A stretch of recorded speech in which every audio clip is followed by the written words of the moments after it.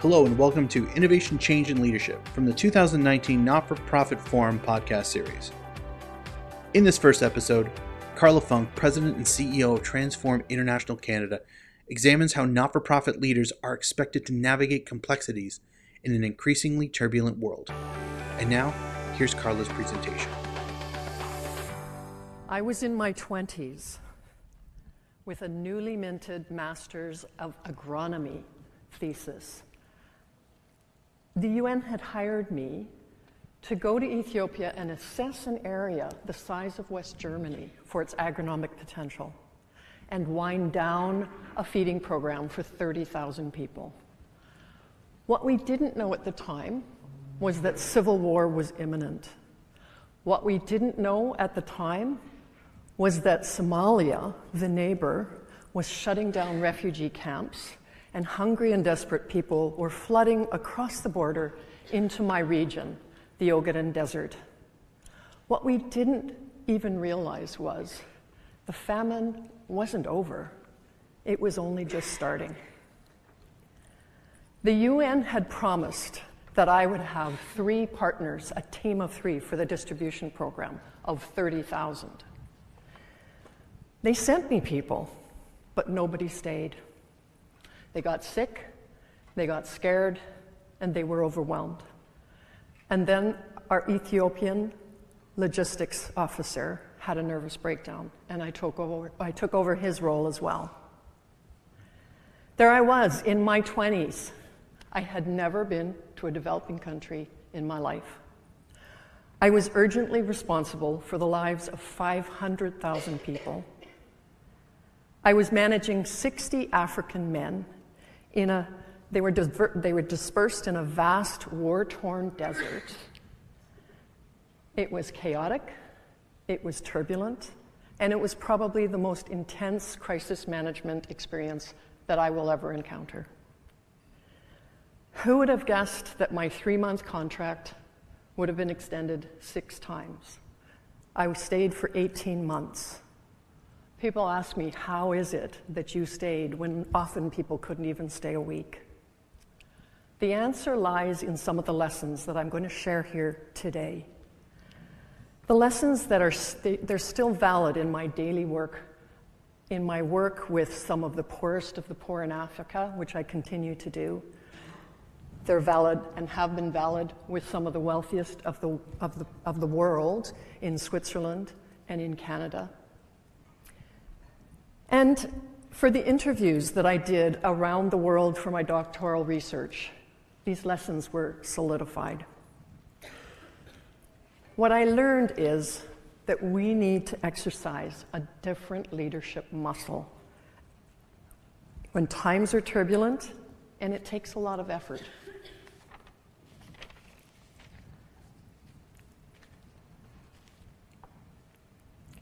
You may not be in turmoil in Africa, but it's clear that the critical uncertainties that are caused for leaders by rapid changes we are witnessing right now globally and locally are things like political shifts, economic shifts, environmental shifts, demographic, technological shifts.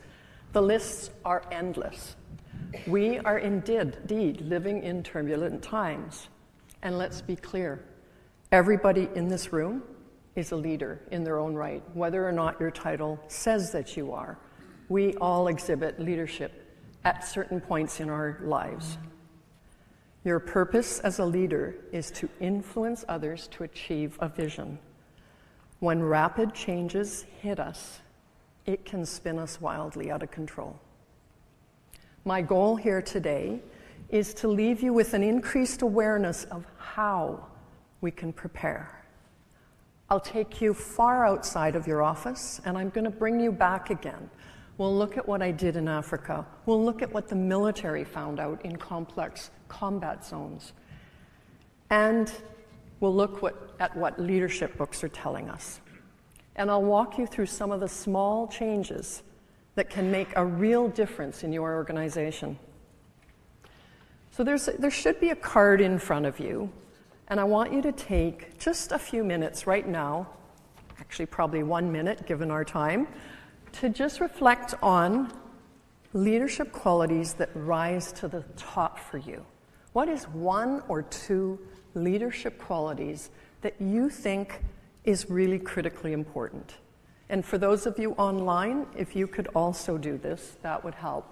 So if somebody wants to share what they spoke about, if they could come to one of the two microphones here, that would be wonderful. And just share. And if nobody gets up, I'm going to point to somebody. So the threat is looming. How about somebody that's really close to the two over there? Okay. Okay. That'd be great. Thank you.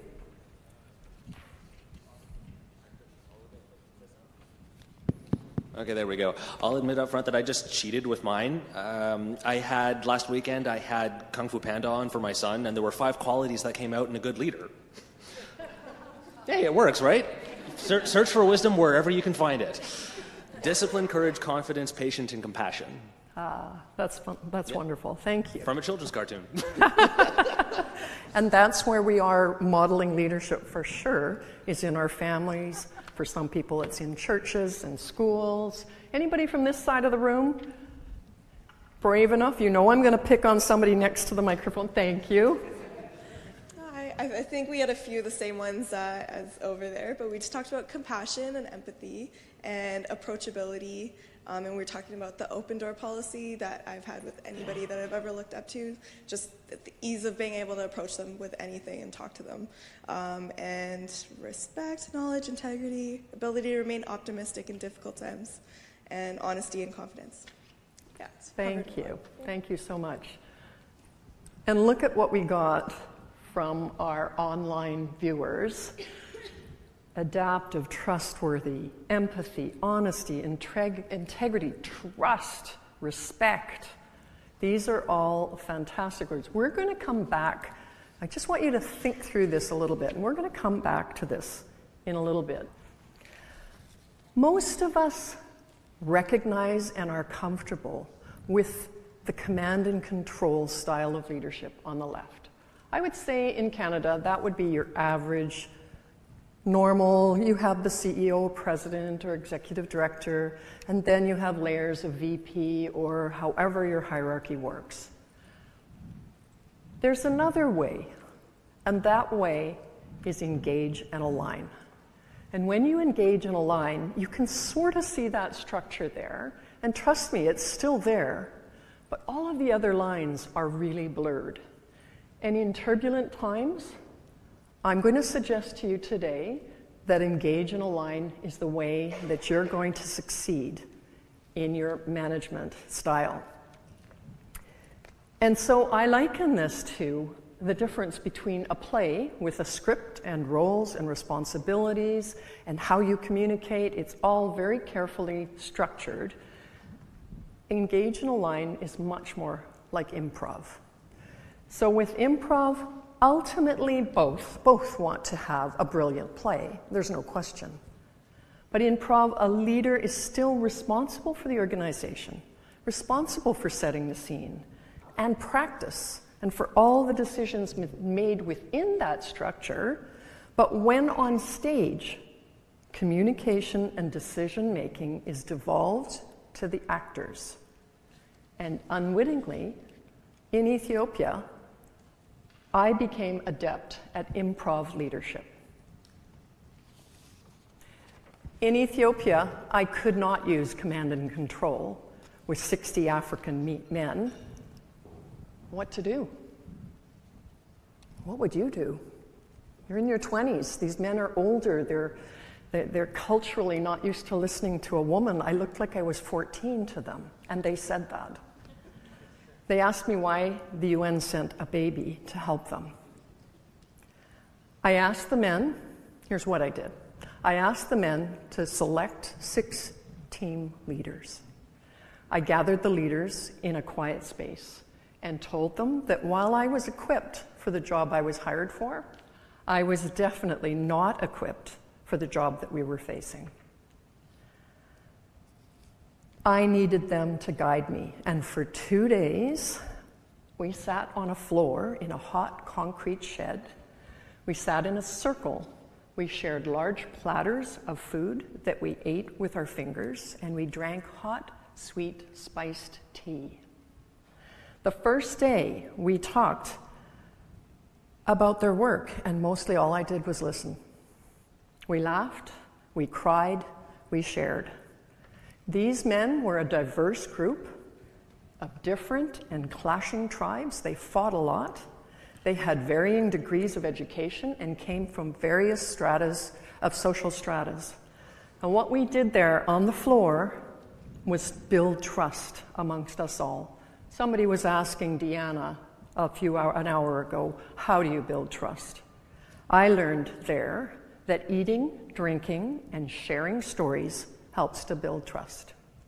By the second day, we agreed that our overarching intent was that food must get to people. We didn't care whether you drove trucks and had a fuel issue. We didn't care about all of the smaller, minor details. The overarching issue was really clear. We co-created a plan. What was working, what wasn't working, how could we improve the logistics of food distribution based on their frontline experience? Together, we co-created a vision of streamlining the food distribution so that people wouldn't have to walk great distances in a state of malnutrition and exhaustion. We rationalized the verification and accountability system so that it was faster and yet also more precise. In short, what we did was we aligned our mission and engaged each and every one of them. By day 3, when those men returned to the teams in Desert, we knew we were all part of something bigger than us all. We knew we were saving lives and that it was urgent.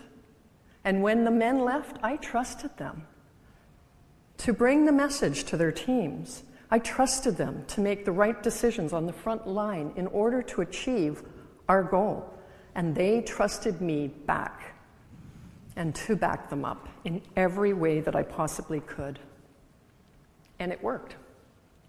Day after day, month after month, despite food convoys getting caught in crossfire, trucks and team members being blown up by landmines, despite getting malaria repeatedly and my getting typhoid, we carried on. This is what I learned that has translated since across countries, cultures, and social class as a universal lesson. I learned that it's okay not to know all of the answers. I learned it's okay to postpone judgment, and that it's very important to listen, and to listen deeply. Those 2 intimate days with my team leaders broke down the barriers that society had instilled in all of us. I learned to watch body language when they spoke in languages that I didn't understand. I learned to watch power dynamics. Who was intimidating others? Who diffused the scene with joke and laughter? Who didn't say much, and why not? I wondered, how could I draw that person out? And when I did, those quiet people often had so much valuable to share. And it turns out in some of the work that I've been doing reading that turbulence in famine is not that much different than turbulence in the military. The military knows all about turbulence. The world over, they found out that complex and rapidly changing combat situations, the command and control style of leadership, leaves the troops vulnerable. For example, U.S. Marine Paul Van Riper was the leader of the Red Team of a $250 million game that was designed to simulate combat in Iran. The Blue Team was using a command and control system. Van Riper saw that the only way that he could win was if he changed his management style. He told his staff that he would be in command, got it backwards. He told his troops he would be in command but out of control. And that meant that the troops would know the intent of the mission, but they were not going to depend on intricate orders coming from the top. Just as in improv, they were to use their own initiatives and ideas during the mission. And they broke that blue team. Van Riper's system has its risks. It meant that leaders didn't always have a very clear idea what the troops were up to. It meant that he had to place a lot of trust in his subordinates. He admitted it was a messy way to make decisions, but it had one overwhelming advantage. It allowed people to operate without having to constantly explain themselves. Simply, they could get on and do their jobs, and get on to what they need and what needed to be done. In extreme and complex, rapidly changing environments, quick, intuitive decision-making is what counts, and Van Riper saw that. But convincing the military to change was not simple, and here's why. The military was finding that developing these human connection skills was really hard. This was putting them face to face with the messy realities of human behavior. What leader hasn't found it easier to address an issue on a spreadsheet than have to figure out a tricky human relations situation? Using these principles takes longer to implement than technical or marketing strategy, and with less immediate results. It's hard to measure, and it can be really hard to achieve. It feels soft to those people who want quantitative methods. It requires a shift from the hierarchical, command and control style to engaging with stakeholders and aligning purpose with action. And this is tough. That's why I don't call them soft skills. I call them adaptive skills. So what does this mean to you? You're not working in an African famine. You're not in the military. What are some of the things that could help us prepare for turbulence, because it's coming, in our own Canadian organizations? In my view, your team culture is the way that you interact and treat each other. And just like improv theater, or like what I found in Ethiopia, the shift in thinking builds trust, mutual respect, open lines of communication, and devolved decision-making. When using engage and align tactics, embracing diversity is critical, because you want all the perspectives. Can you imagine in a combat zone, you just haven't listened to the one guy who says, there's a bomb coming, there's a bomb coming. You need everybody to feel empowered to speak. Australian researchers, Howe and Curtis, made a case for particularly championing diversity at the board level. Because when you do that, this sends a strong signal that reverberates through the entire organization. Researcher and professor Brené Brown asserts that this process takes courage. You can't predict or control the outcome, and it can be very messy and scary. You need to have courage and trust that others can and will deliver ideas and actions that go far beyond what you as their leader could even dream of or imagine. McKinsey consultants asked the same question that I asked you earlier about leadership. They asked it to 189,000 people in 81 countries from around the world, 81 ranked organizations from around the world.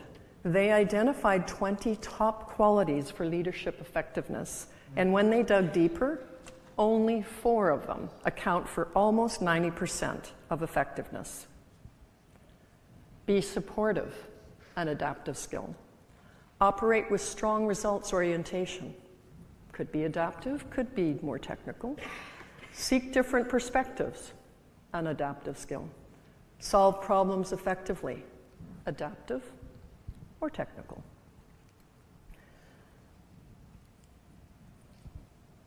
When I looked at the full 20 on that list, 15 of them were adaptive skills. When we think about the list that you came up with, not a single person brought up spreadsheets, strategic planning, or budgeting.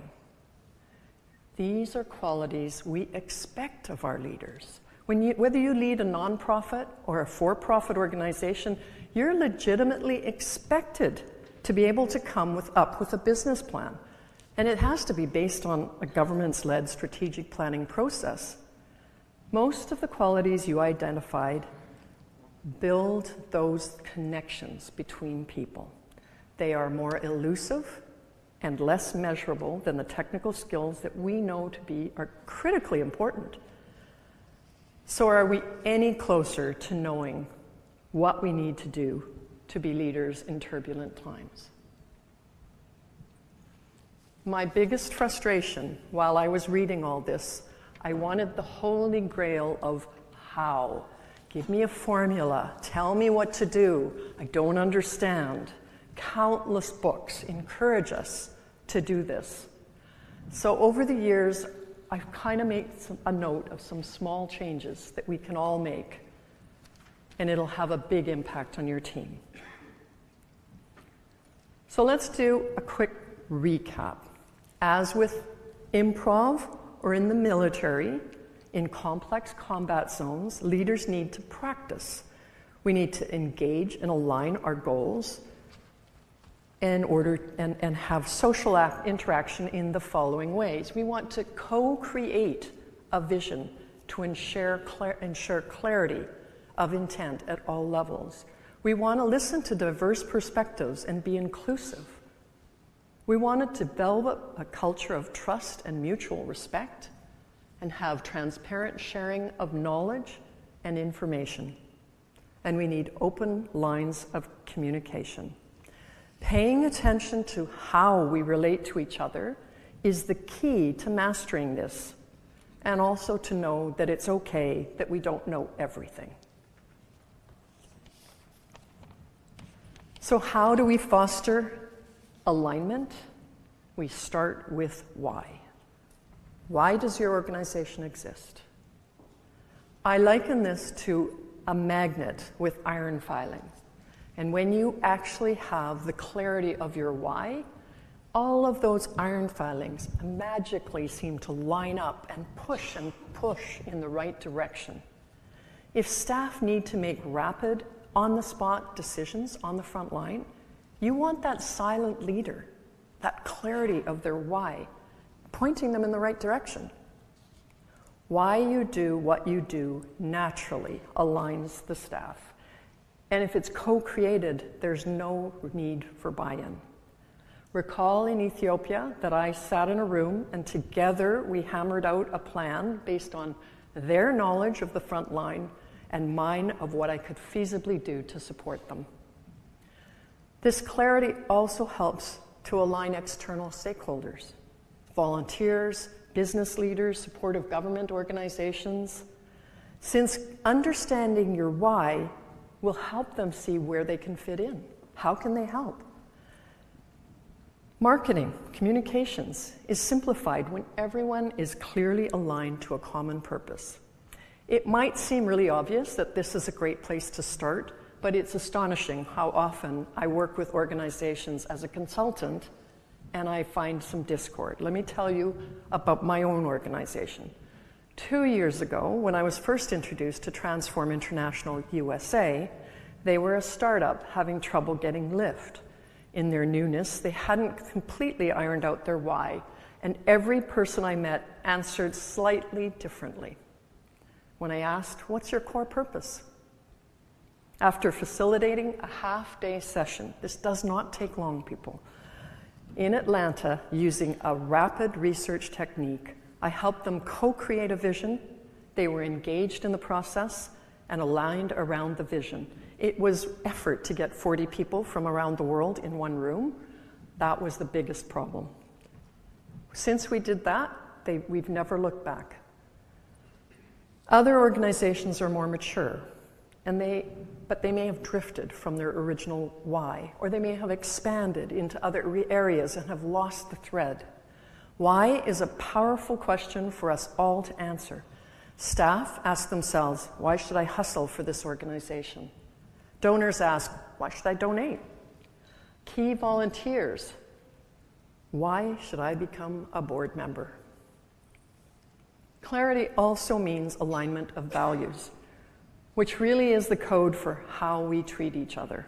Mutual respect, trust, inclusion, open communication, these are values that are critical to engaging and aligning, and clarity on them is really important. So added to clarity of intent, we need to start working on the connective tissue that binds your team. And where do we spend a lot of time when we're working? Meetings. The first thing I would do is observe. Tony Profit, the equity officer at Salesforce, poses a number of questions to ask yourself when you want more engagement and inclusion at meetings. Let me read a couple of questions to you and think through it for your own meetings. Who took the majority of the airtime?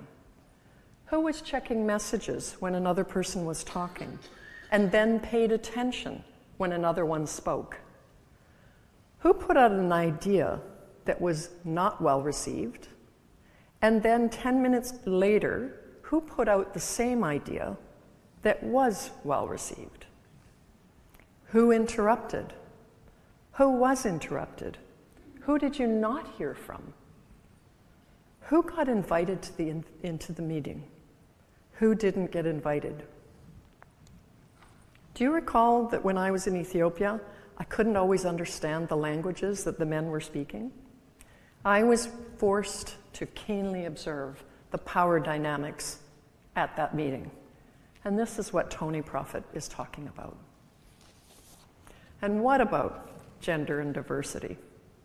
Recall that one of the 4 qualities McKinsey identified as representing 90% of effectiveness in leadership is to seek different perspectives. So let's consider a male-female ratio. Why are numbers or a goal of 50-50 split between men and women not the only consideration?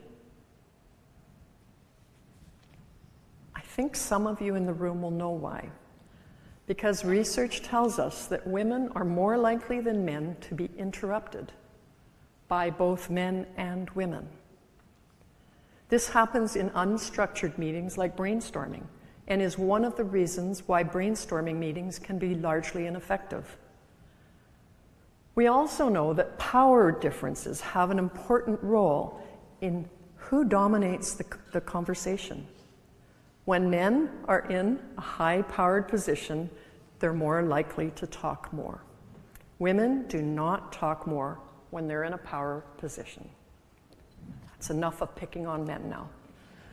Further on the point of power, though, did you notice how I structured the activity earlier? I had you each think individually on a question and write it down before sharing it. And often, when we take time to reflect on something and write it down, we're more likely to share ideas and less likely to be shut down by other people's ideas. And if you're in a position of power, it's better not to speak at all until you've exhausted the thinking in the room. Otherwise, you're more likely to influence those that want to please you rather than open the door to new ideas. In your organization, how are expressions of anger and frustration treated? Does everybody have the same range of emotions available without judgment from others? Are passion and conviction received the same from everyone? What contributes or takes away from the psychological safety in the meetings? No one will speak up if they don't feel safe. American research tells us that we are, I am beating up on men again. We are most unlikely to take the advice of women or non-whites. I would ask, how can we structure our meetings to take these voices off of mute? Building trust is what I did when I called my team together in Ethiopia. Did I notice that I had you do this quick icebreaker today, and I got you to move seats? I wanted to build a feeling of safety and trust in the room, and that often starts with just getting to know each other better. Interacting on non-work-related topics is not a waste of time. It's building bridges of trust and understanding of differences. Observe how we interact with each other. Who sits next to who? Switching seats deliberately helps us to avoid getting into set patterns. Even though we're not in an office setting here today, I did this. We deliberately switched seats. Of course, I wanted to add a little bit of turbulence, but also what we did was have a conversation with someone new. We just nudged our engagement in this room up a single notch, just with the simple act of changing seats. A manager announces, "Before I make my decision, I'd like to ask for your opinions. It's supposed to make you feel engaged." And Dilbert asks, "And you actually plan to listen to us?" "Oh, I'm hoping it'll look that way on the outside." For many of our organizations, this has a real ring of truth. And when that happens, it's such a false premise. We really, truly need to want to listen and learn. We need to know that every voice is empowered to speak up, but staff will only speak up if you actually listen. Recently, I facilitated a session between two organizations that were experiencing difficulties on a project that they were collaborating on. I watched as a young, gay, female anthropologist was interrupted and her credibility challenged every time she spoke with her older, white, male colleagues. Beating up men again, sorry. I watched her simply shut down and she stopped contributing until I spoke up. I was the facilitator, and I drew her out. Turns out she was the most experienced, and eventually she felt safe enough to share her superior and fully developed business plan. The men had not stopped long enough to truly listen to this highly accomplished and hardworking person. Okay, that might be an extreme example, but let's face it, most of us are lousy listeners. We think faster than we speak, and that creates the potential for our minds to wander. And we tend to listen to some people much more than others. The key here is to become aware of this and amplify those people that find themselves muted and include them when they're excluded. Your goal as a leader is to ensure that people feel heard. Human nature is so complicated. We tend to see ourselves as contributing more, but research indicates that in the workplace, some people are more likely to receive credit for contribution to work than others.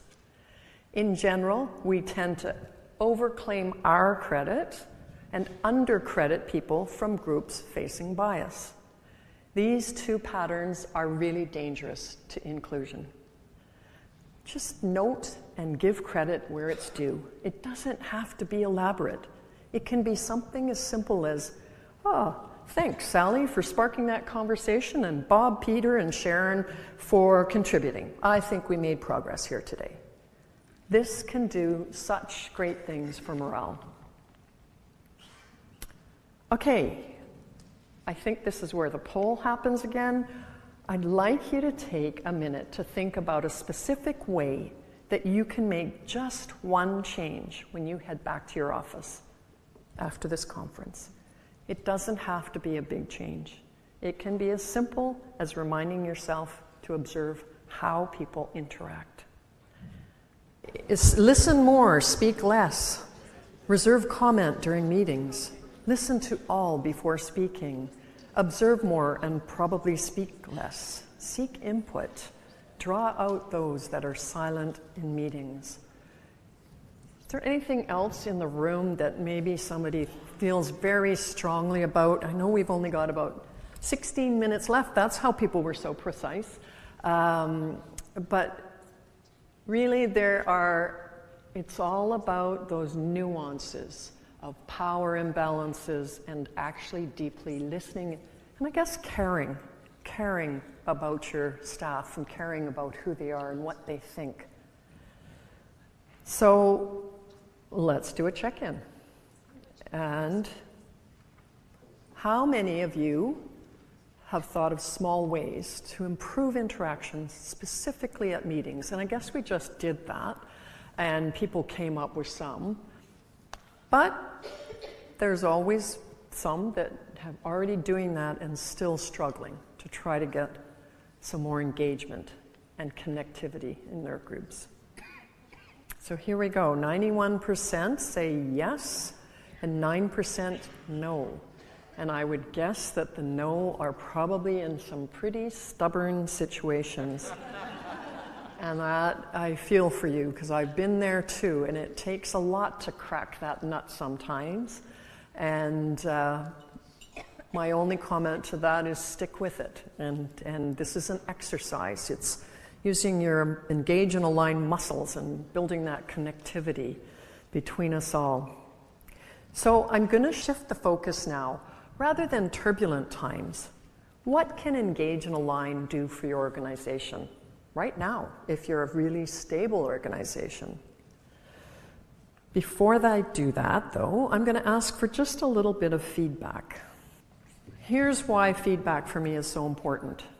As the newly appointed leader of Transform International Canada, I work with partnering local organizations in 8 countries around the world. And when we travel to these countries, my team offer local community partners training in really basic water, sanitation, alternative energy, etc. And while those are always of interest, and we bring in the engineers and we bring in business partners for market-based solutions, increasingly they are more and more interested in my adaptive and leadership skills training workshops, because it shakes their fundamental belief in command and control. Just like here, our partners there recognize that the world is changing and that they need to change how they go about their business in order to succeed. But no workshop, training, or talk is perfect, and it would help me enormously if you would take a moment after this session to let me know what resonated with you. What didn't I have? What could I have included? Now you get it, I should get rid of the notes. This was, So many others around the world would really benefit from your feedback. And if anybody's interested in hearing more about Transform International Canada, I'd be delighted to tell you. So, outside of turbulent times, when things are stable, what are some of the issues that you hear about a lot that using an engaged and aligned approach, how can that help you? How about office silos? Silos that occur when small teams within a larger organization stop communicating effectively with each other. Organizations are most productive when departments can clearly and effectively communicate with other departments. A recent study showed that 65% of executives name silos as one of the biggest obstacles in cross-departmental collaboration.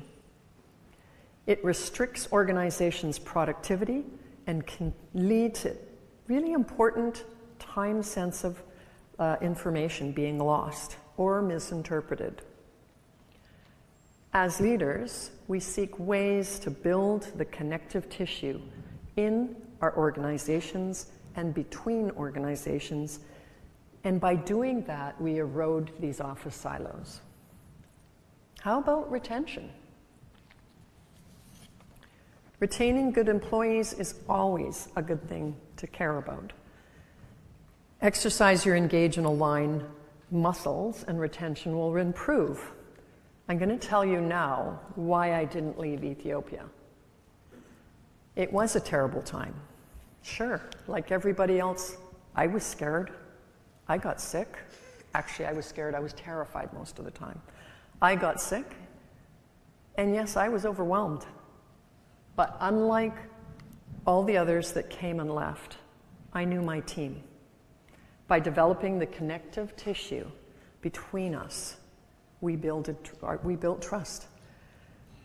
Through trust, I became incredibly loyal to my team, and they were loyal to me. And it hadn't taken much. A meeting, and a shift in how we interacted with each other. Just like improv or the military, I'd accepted that I was in command, but now I had shared the control. Yeah, what I faced as a young woman in the desert seemed impossible when I started. And yes, I cried with them when we suffered terrible losses, human losses. But no victory has ever been as sweet as succeeding in feeding entire villages in the hot, dusty Ogaden Desert. And I stayed with them until I got them through the worst. U.S. research looked in depth at retention, and while American workers are not particularly engaged at best, research tells us that millennials lead the pack. 71% are either not engaged or actively disengaged at work, making them the least engaged generation. Analysis revealed that 47% of actively engaged millennials strongly agree that they will switch jobs, disengaged. So 47% of disengaged millennials say they're going to switch jobs. But if they're engaged, only 12% say they would switch jobs. Millennials want to feel deeply committed to their role and place great importance on social causes and sense of purpose. They want to know, how do they fit in the organizational puzzle? How is their work relevant? Does anybody care? Clarity in your values and your why will help millennials understand whether their personal goals are aligned with the goals of the organization. Co-creating the intent of your work adds clarity and helps this growing segment of the workforce understand how their daily labors are aligned to your organization as a whole.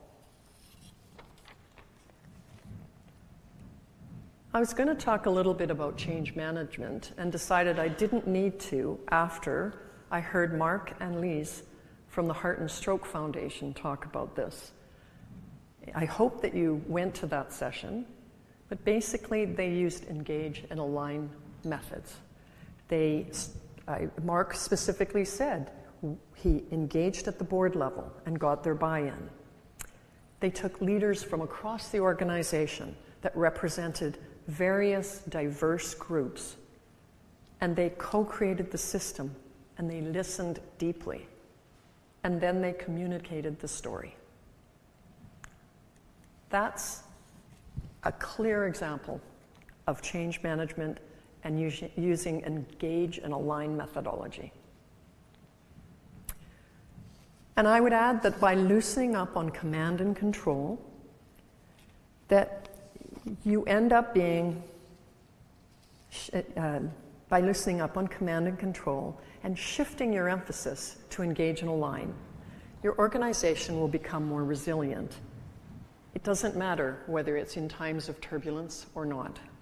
Start with clarity in your why you do what you do, and work on developing values that embody how you relate to each other, and observe and make subtle changes to the power dynamics that will impact inclusion and the ability to speak safely. Office silos will erode, and staff retention, especially millennials, will be bolstered. Engage and align principles will help frame change management. Your organization will be more resilient at the best of times, let alone when things get spinning out of control in turbulence.